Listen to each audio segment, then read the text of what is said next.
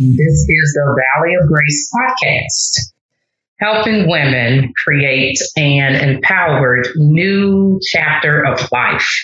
And this is episode 109, believe it or not, episode 109. And it is entitled, Creating an Empowered New Chapter of Life After Birth Story Trauma. Okay, so we're going to go way back to 1998, and this is April of 1998. Well, we'll go back a little bit before that, actually. A few months before that, I was about 6 months pregnant, and I had been going in for my OB-GYN checkups, making sure everything was on target, and my OB-GYN noticed that my platelet levels had started going down, okay? And she said, well, it don't seem like it's too much to worry about. We will keep an eye on it, but you should be okay. Okay, I was a little nervous. I was a first-time mom. I was 24 years old at the time. And so I was nervous. Like I said, first-time mom, and I'm thinking, platelet level, what does that mean? Then you start looking up things on the computer. I looked up a little bit, but I had a lot of questions in my mind. I had never heard about a platelet level going down, and she said she didn't feel there was anything to be concerned about. We would monitor it, monitor my blood pressure, monitor my thyroid levels because I was hypothyroid, but, we were just thinking everything would be fine and be good to go. So what ended up happening was we got pretty close to my due date, and she decided that whether I had dilated or not, I was going to be induced on the 23rd of April. And it worked out because at the time I was taking a class at a computer business school downtown Chicago. And so I'm like, okay, this is perfect, Lord. I'll get my final exam done earlier, and then I can be prepared to have this baby. So the timing was perfect.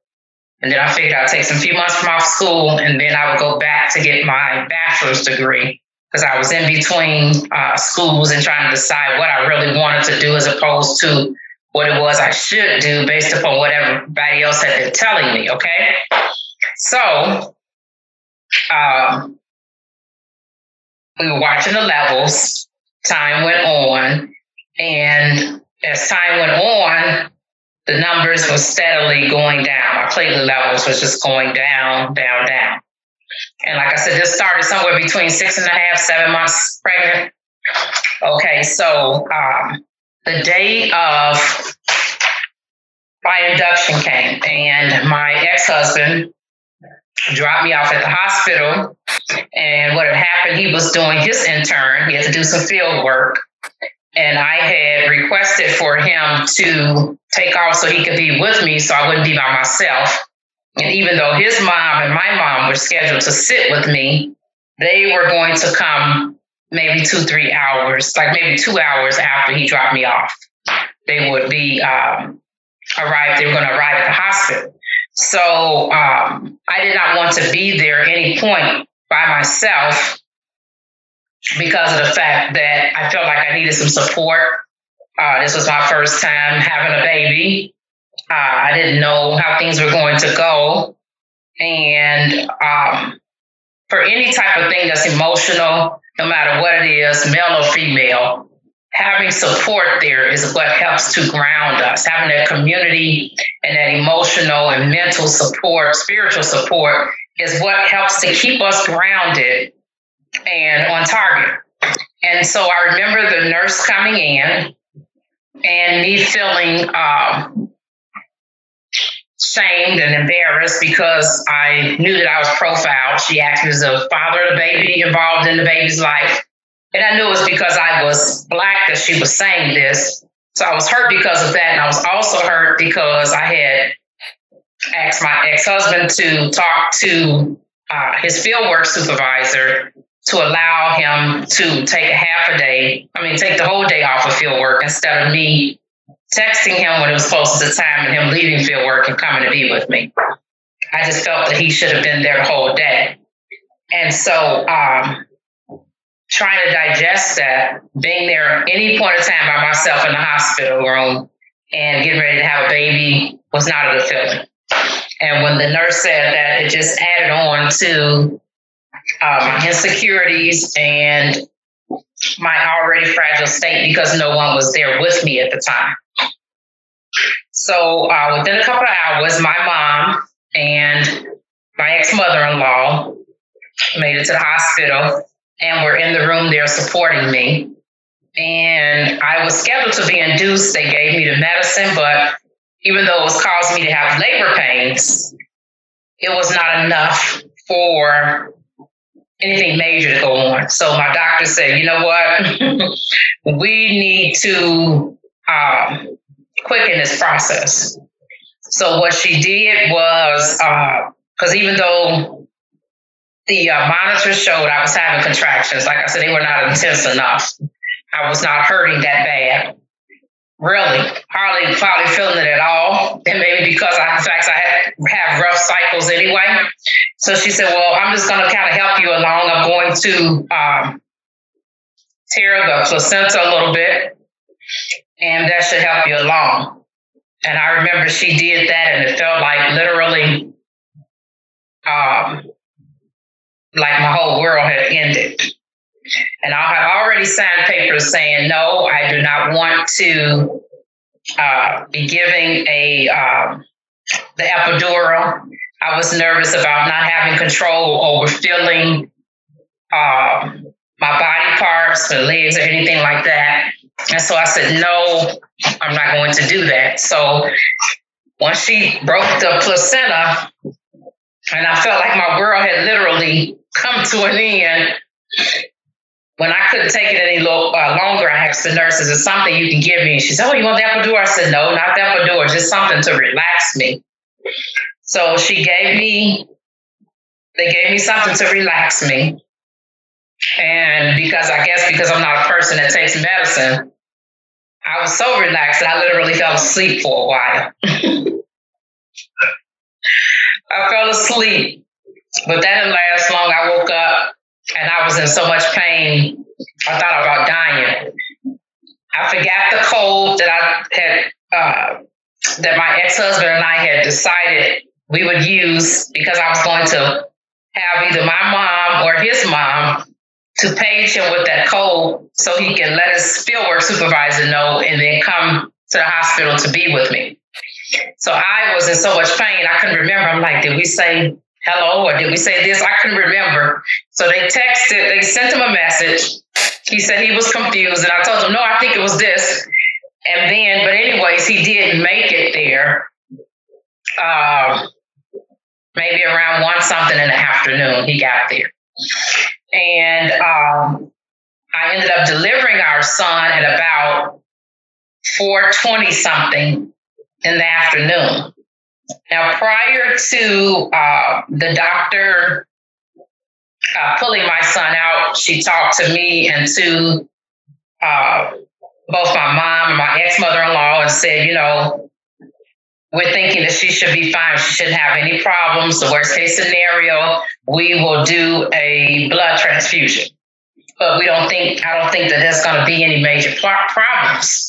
Okay, so the baby came out. And then, of course, you know, they have to make sure that everything is out of view for safety purposes and whatnot. And so the doctor was pushing on my stomach and everything. She said, I'm just going to do this to make sure everything's out and you're good to go.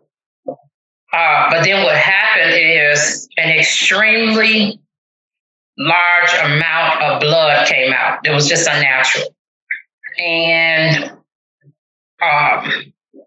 it took her by surprise.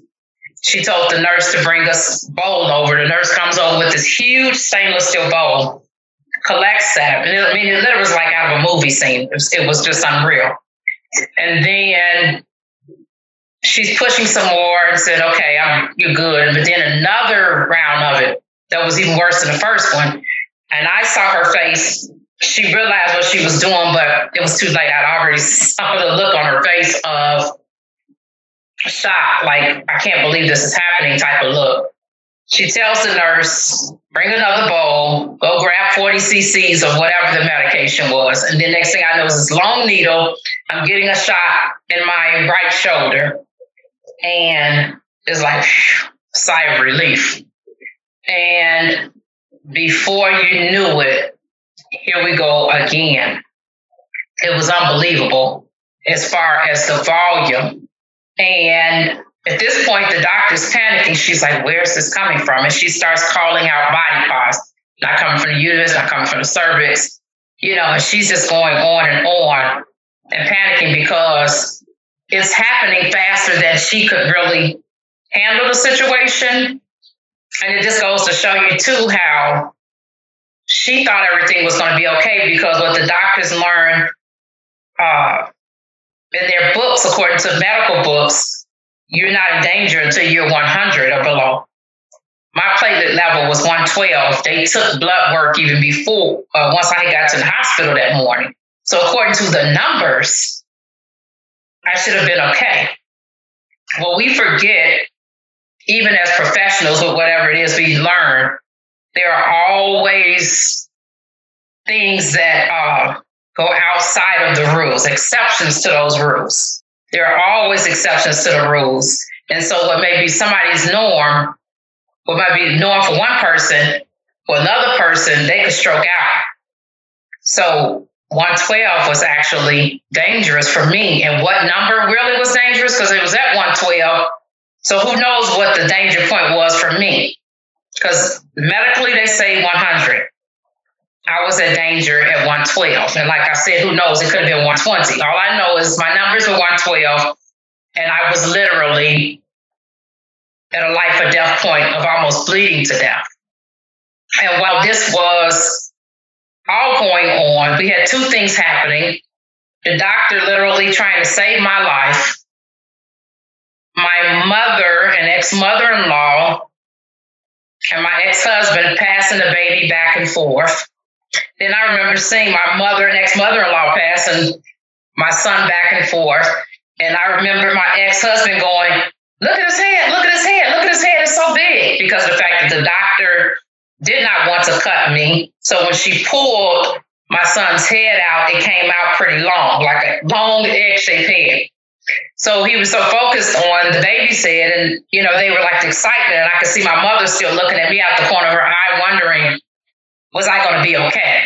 So it was like a lot of different things, like me being concerned about my health, but at the same time, because of what was going on with me, my brain would not even let me absorb what had actually happened at that time. I knew that I was in danger, but my brain wouldn't let me realize that. And I saw the look on my mother's face as they're passing the baby back and forth.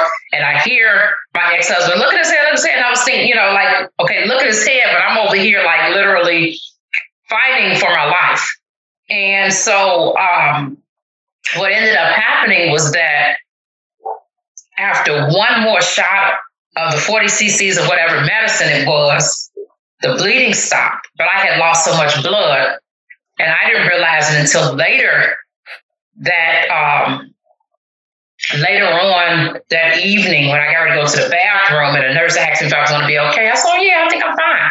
Because my numbers had started to go back up to the way they were supposed to right after having the baby. And I didn't realize that I should not have done that. So I get to the bathroom and I start thinking, I feel kind of weird. I was holding on to the sink and all of a sudden it just rushed on me. And I started like seeing black. And I said, oh, maybe I'll be okay. I used the bathroom and then I hollered out. The nurse came and got me and she's, husband. And my ex-husband got the other side of me and got me back to the bed. But overnight, the nurses kept coming in and all my numbers were going back to normal. The thing about it, after all of this happened, it was very scary for me. I kept thinking that I bought some iron pills and took those, but I kept thinking, what if while my ex-husband was at work, what if I passed out here in the house while caring for the baby? That's what I was nervous about. Even though my numbers had started going back up, I was still taking iron because I still felt a little bit lightheaded, but nowhere near like it was in the hospital. But that was part of what I kept thinking. And then I just had to pray about it and go on, because my mother was working her own job at the time. My ex-mother-in-law had her own responsibilities at home, and she was able to come and spend like 2-3 days with me a few times to do laundry, but then go right back, take the train back home.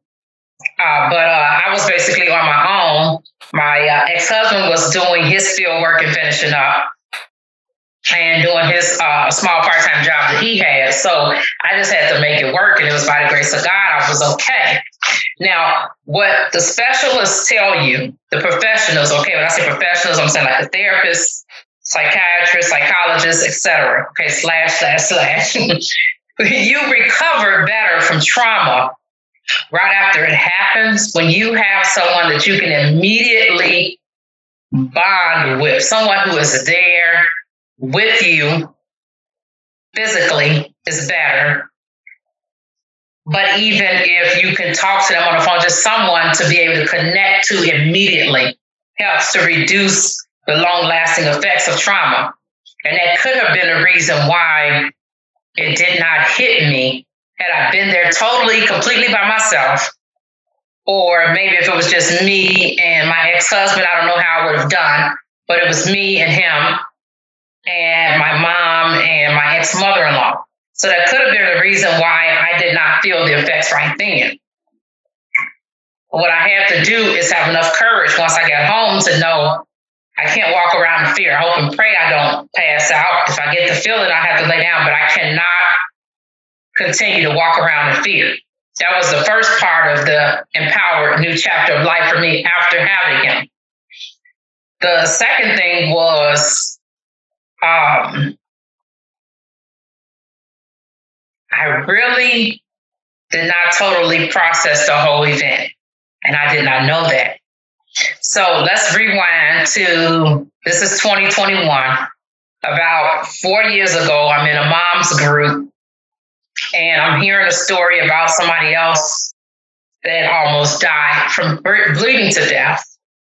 And I literally held on to the table in front of me with all of my might and was bracing myself.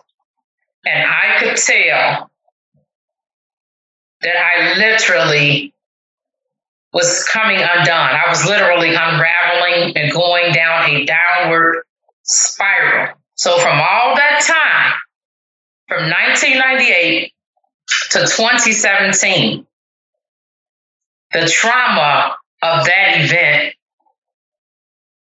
had not hit me the way that it really, I guess, could have hit me initially after it happened. And like I said, it could have been because of the fact that I had family members there. Now, what it was is that when it hit me, it wasn't like I was spiraling out or disassociating or anything like that. It hit me, the trauma hit me as extreme grief and crying out in my soul. And me going through the different, having flashbacks of the different scenes. But mainly it was extreme, heavy grief, like somebody has died, heavy grief. That's how deep it was. And I said, ooh. After I heard the news about the other person, I was like, this is not going to be pretty. This is going to be really intense when it comes up, because I know if it just came up and I can see now how much of an effect this had on my body that's residing down in there. When it come up later, I'm going to have to let it rip, so to speak. And I did end up doing that. Now, had I not allowed myself to cry really deep and hard,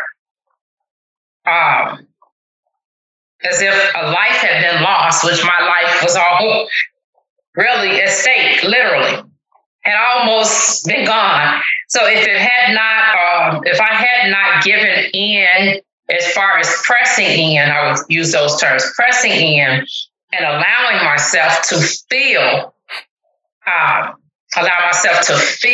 those emotions and to grieve it out, those deep, heavy emotions, it would have stayed in my body and I could have just been walking around a mess. And that's what happens when the pain comes up and it's like your brain's like, okay, I'm ready to resolve this.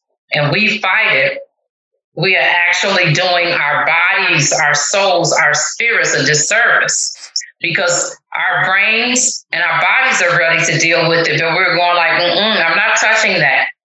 And so we are prolonging the trauma. We are impacting relationships at home, at church, at ministry, etc. But we are prolonging it. And so I had to just feel it, just press in and feel it little by little. And there are some times still now, every blue moon, where something from that time happens and I have to allow myself to feel it. But most of it, the deep, deep part of the beginning, I was able to feel right around that time. But I promise you, it was not pleasant. And so my empowered new chapter of life after birth story trauma was deciding not to try to stuff that. I had already had experience in stuffing and suppressing, and I promise you, it was not a pretty sight for me doing that.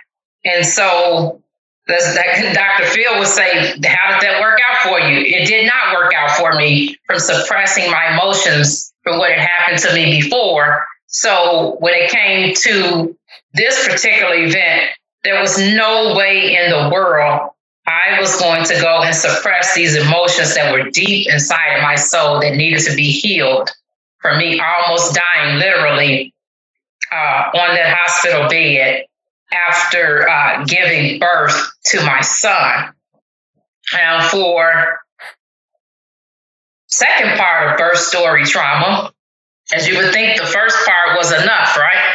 So the second part of the trauma was I am pregnant with child number 2, my daughter, and I get to about 6 or 7 months pregnant, and I started dealing with some low-level depression. And the depression came on for several reasons. Now, with my son, I did not have the physical presence, the physical support, nor the emotional support, okay? I was going back and forth to the doctor appointments by myself and having to deal with all of the stuff that was going on my own as we both were going through school. So I felt like I was just on an island, in a ship on an island by myself. And so then when it came to the pregnancy with my son, with my daughter, rather, sorry. But a second pregnancy, the physical support was there because of the fact by me not driving then, and we were living in a different location, I had to have rides to get to the hospital. So almost every single appointment, he had to pick me up from work and take me to the appointments. But the emotional support was still missing with this one. And so at about 6 months pregnant, I started to develop depression because what happened, my ex-husband would come home. He would see me and our son and chit-chat with us for a few minutes. He would cook dinner and he would be gone until like maybe 12, almost 1 in the morning. And then the whole thing would start up again. And so that set up a level of depression for me because I had one child I was caring for and pregnant with another, did not have the support that I needed. And then the depression setting in, and I gained way more weight than I did in the second pregnancy than the first. I gained like almost 70 pounds. And I could tell with my breathing and walking, my body was just not used to that weight. And so that also caused some of the depression. And then you get the situation where after I gave birth to our daughter, it got to the point where my ex-husband withdrew all affection towards me. That was the beginning of it.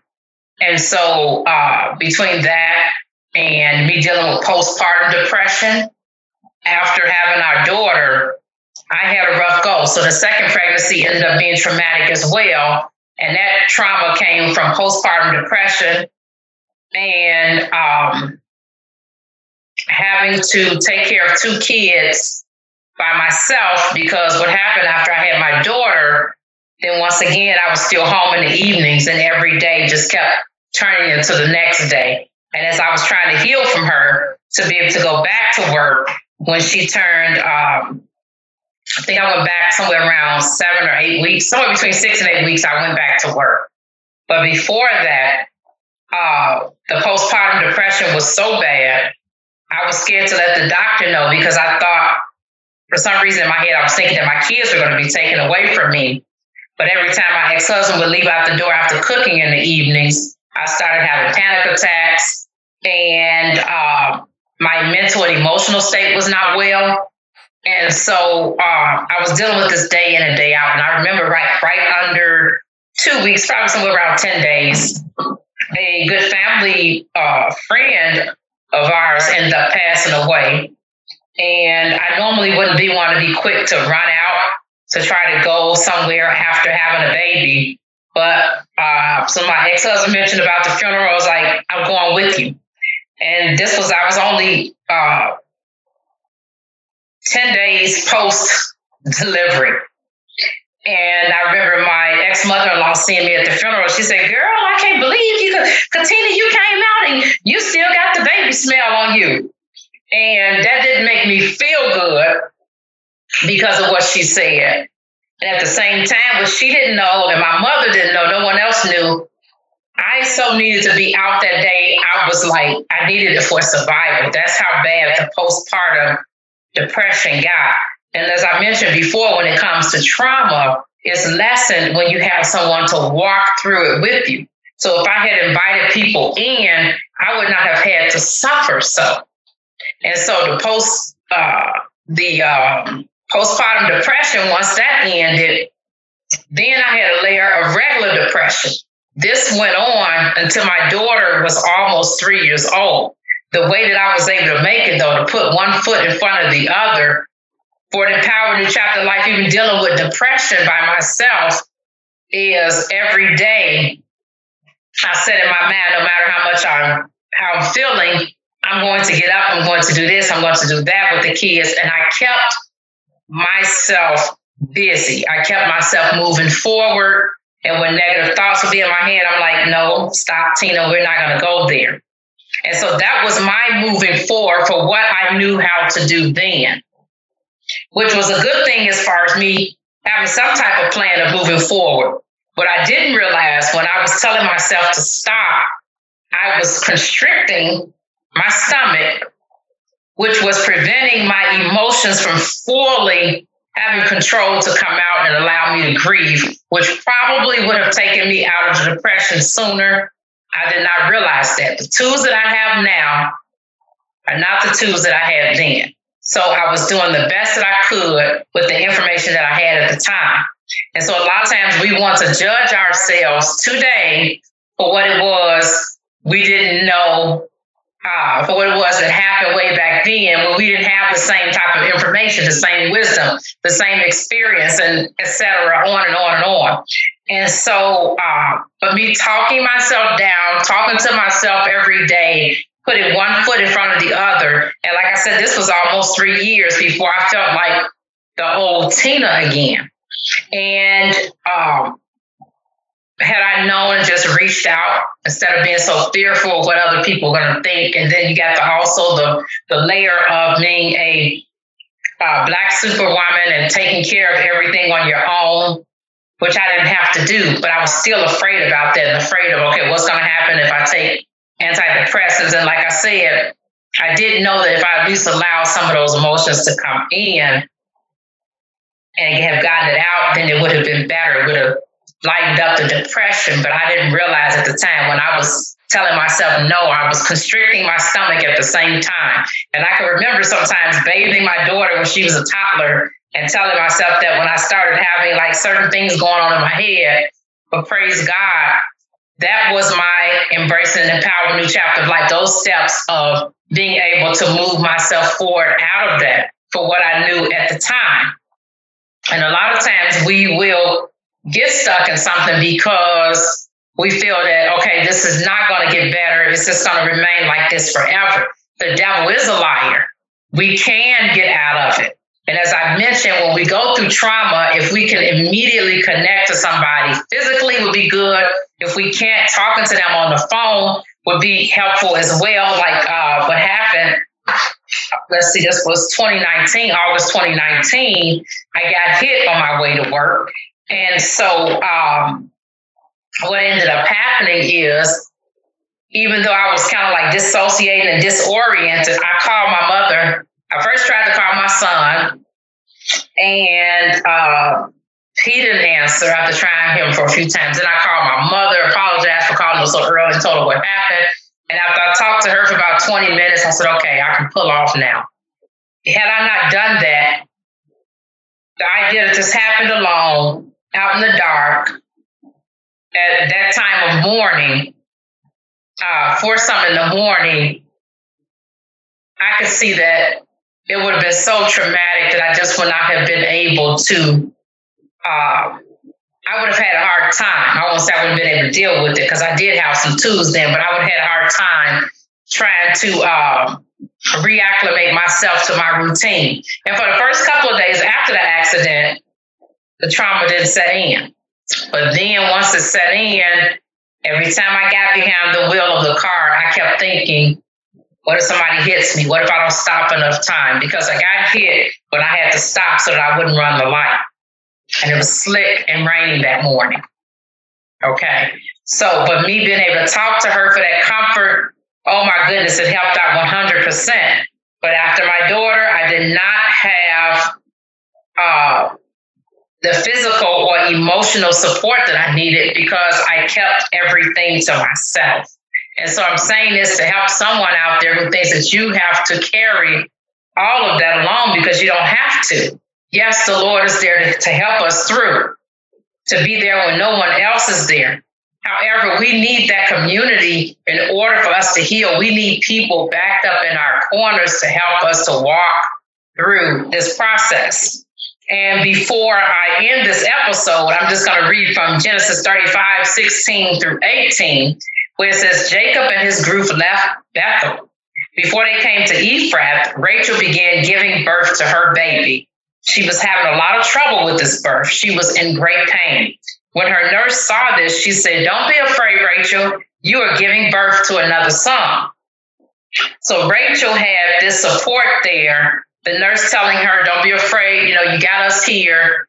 And she must have been able to tell that something was wrong, but the nurse was reassuring her. And it said Rachel died by giving birth to the son. Before dying, she named the boy Benoni, but Jacob called him Benjamin.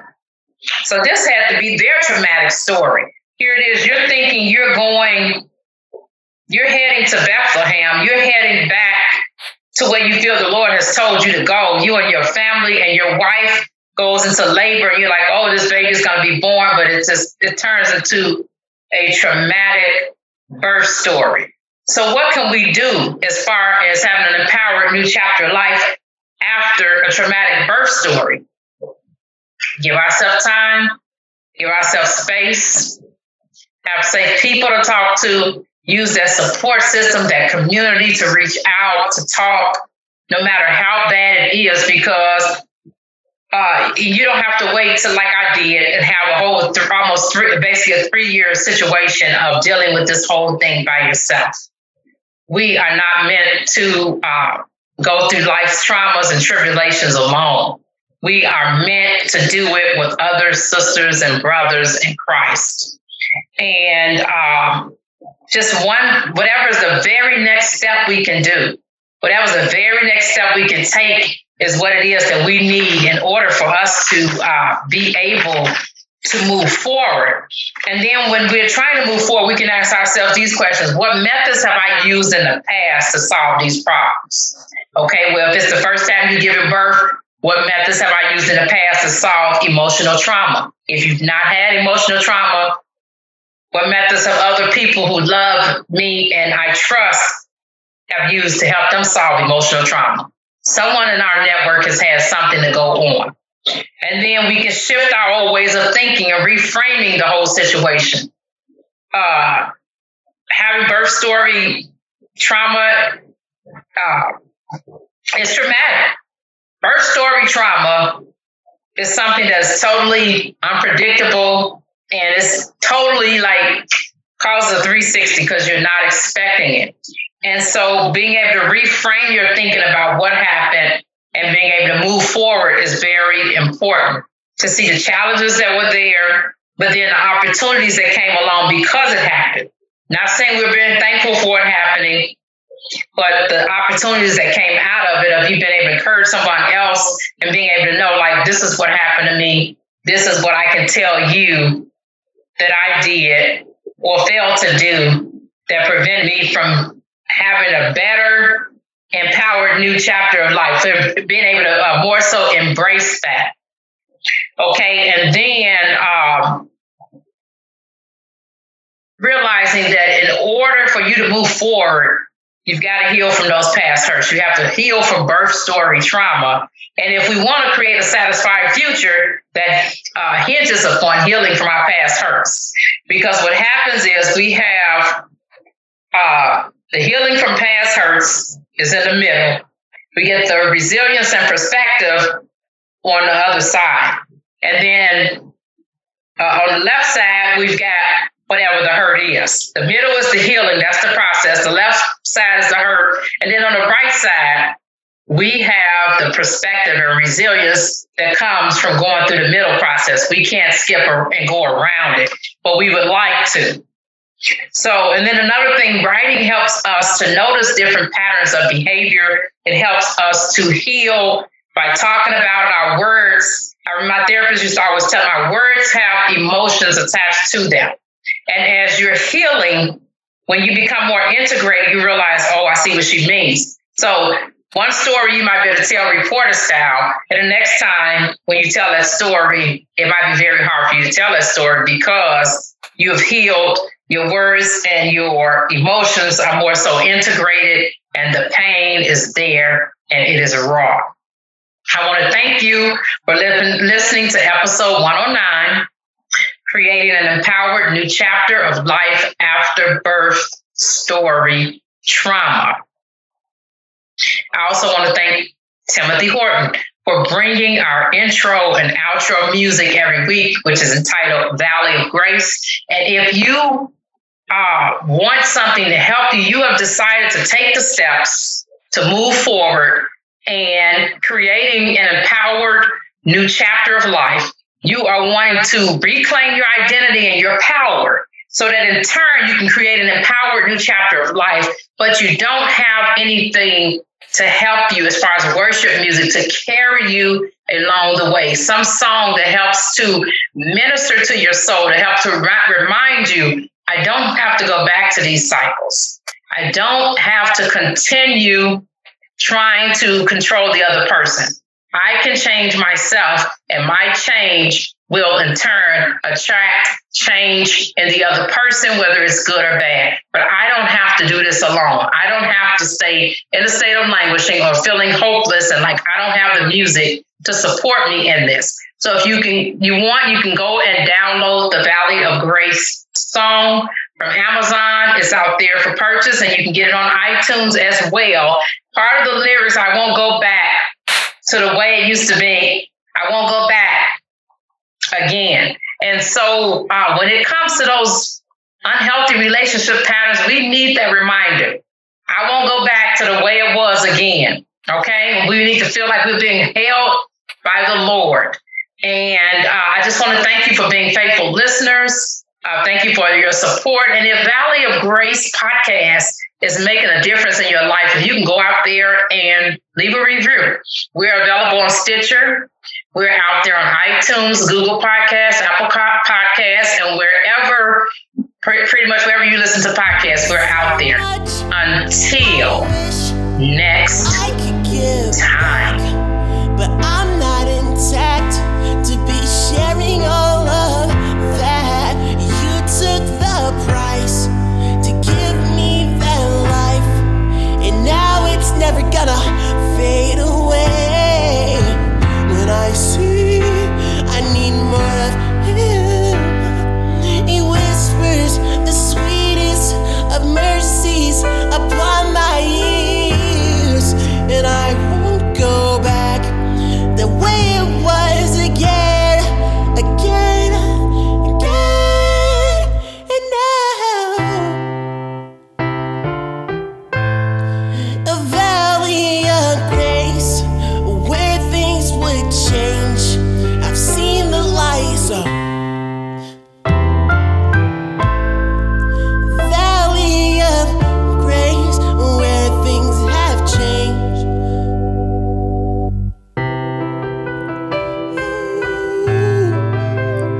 Oh, I've seen so much for me. Have you?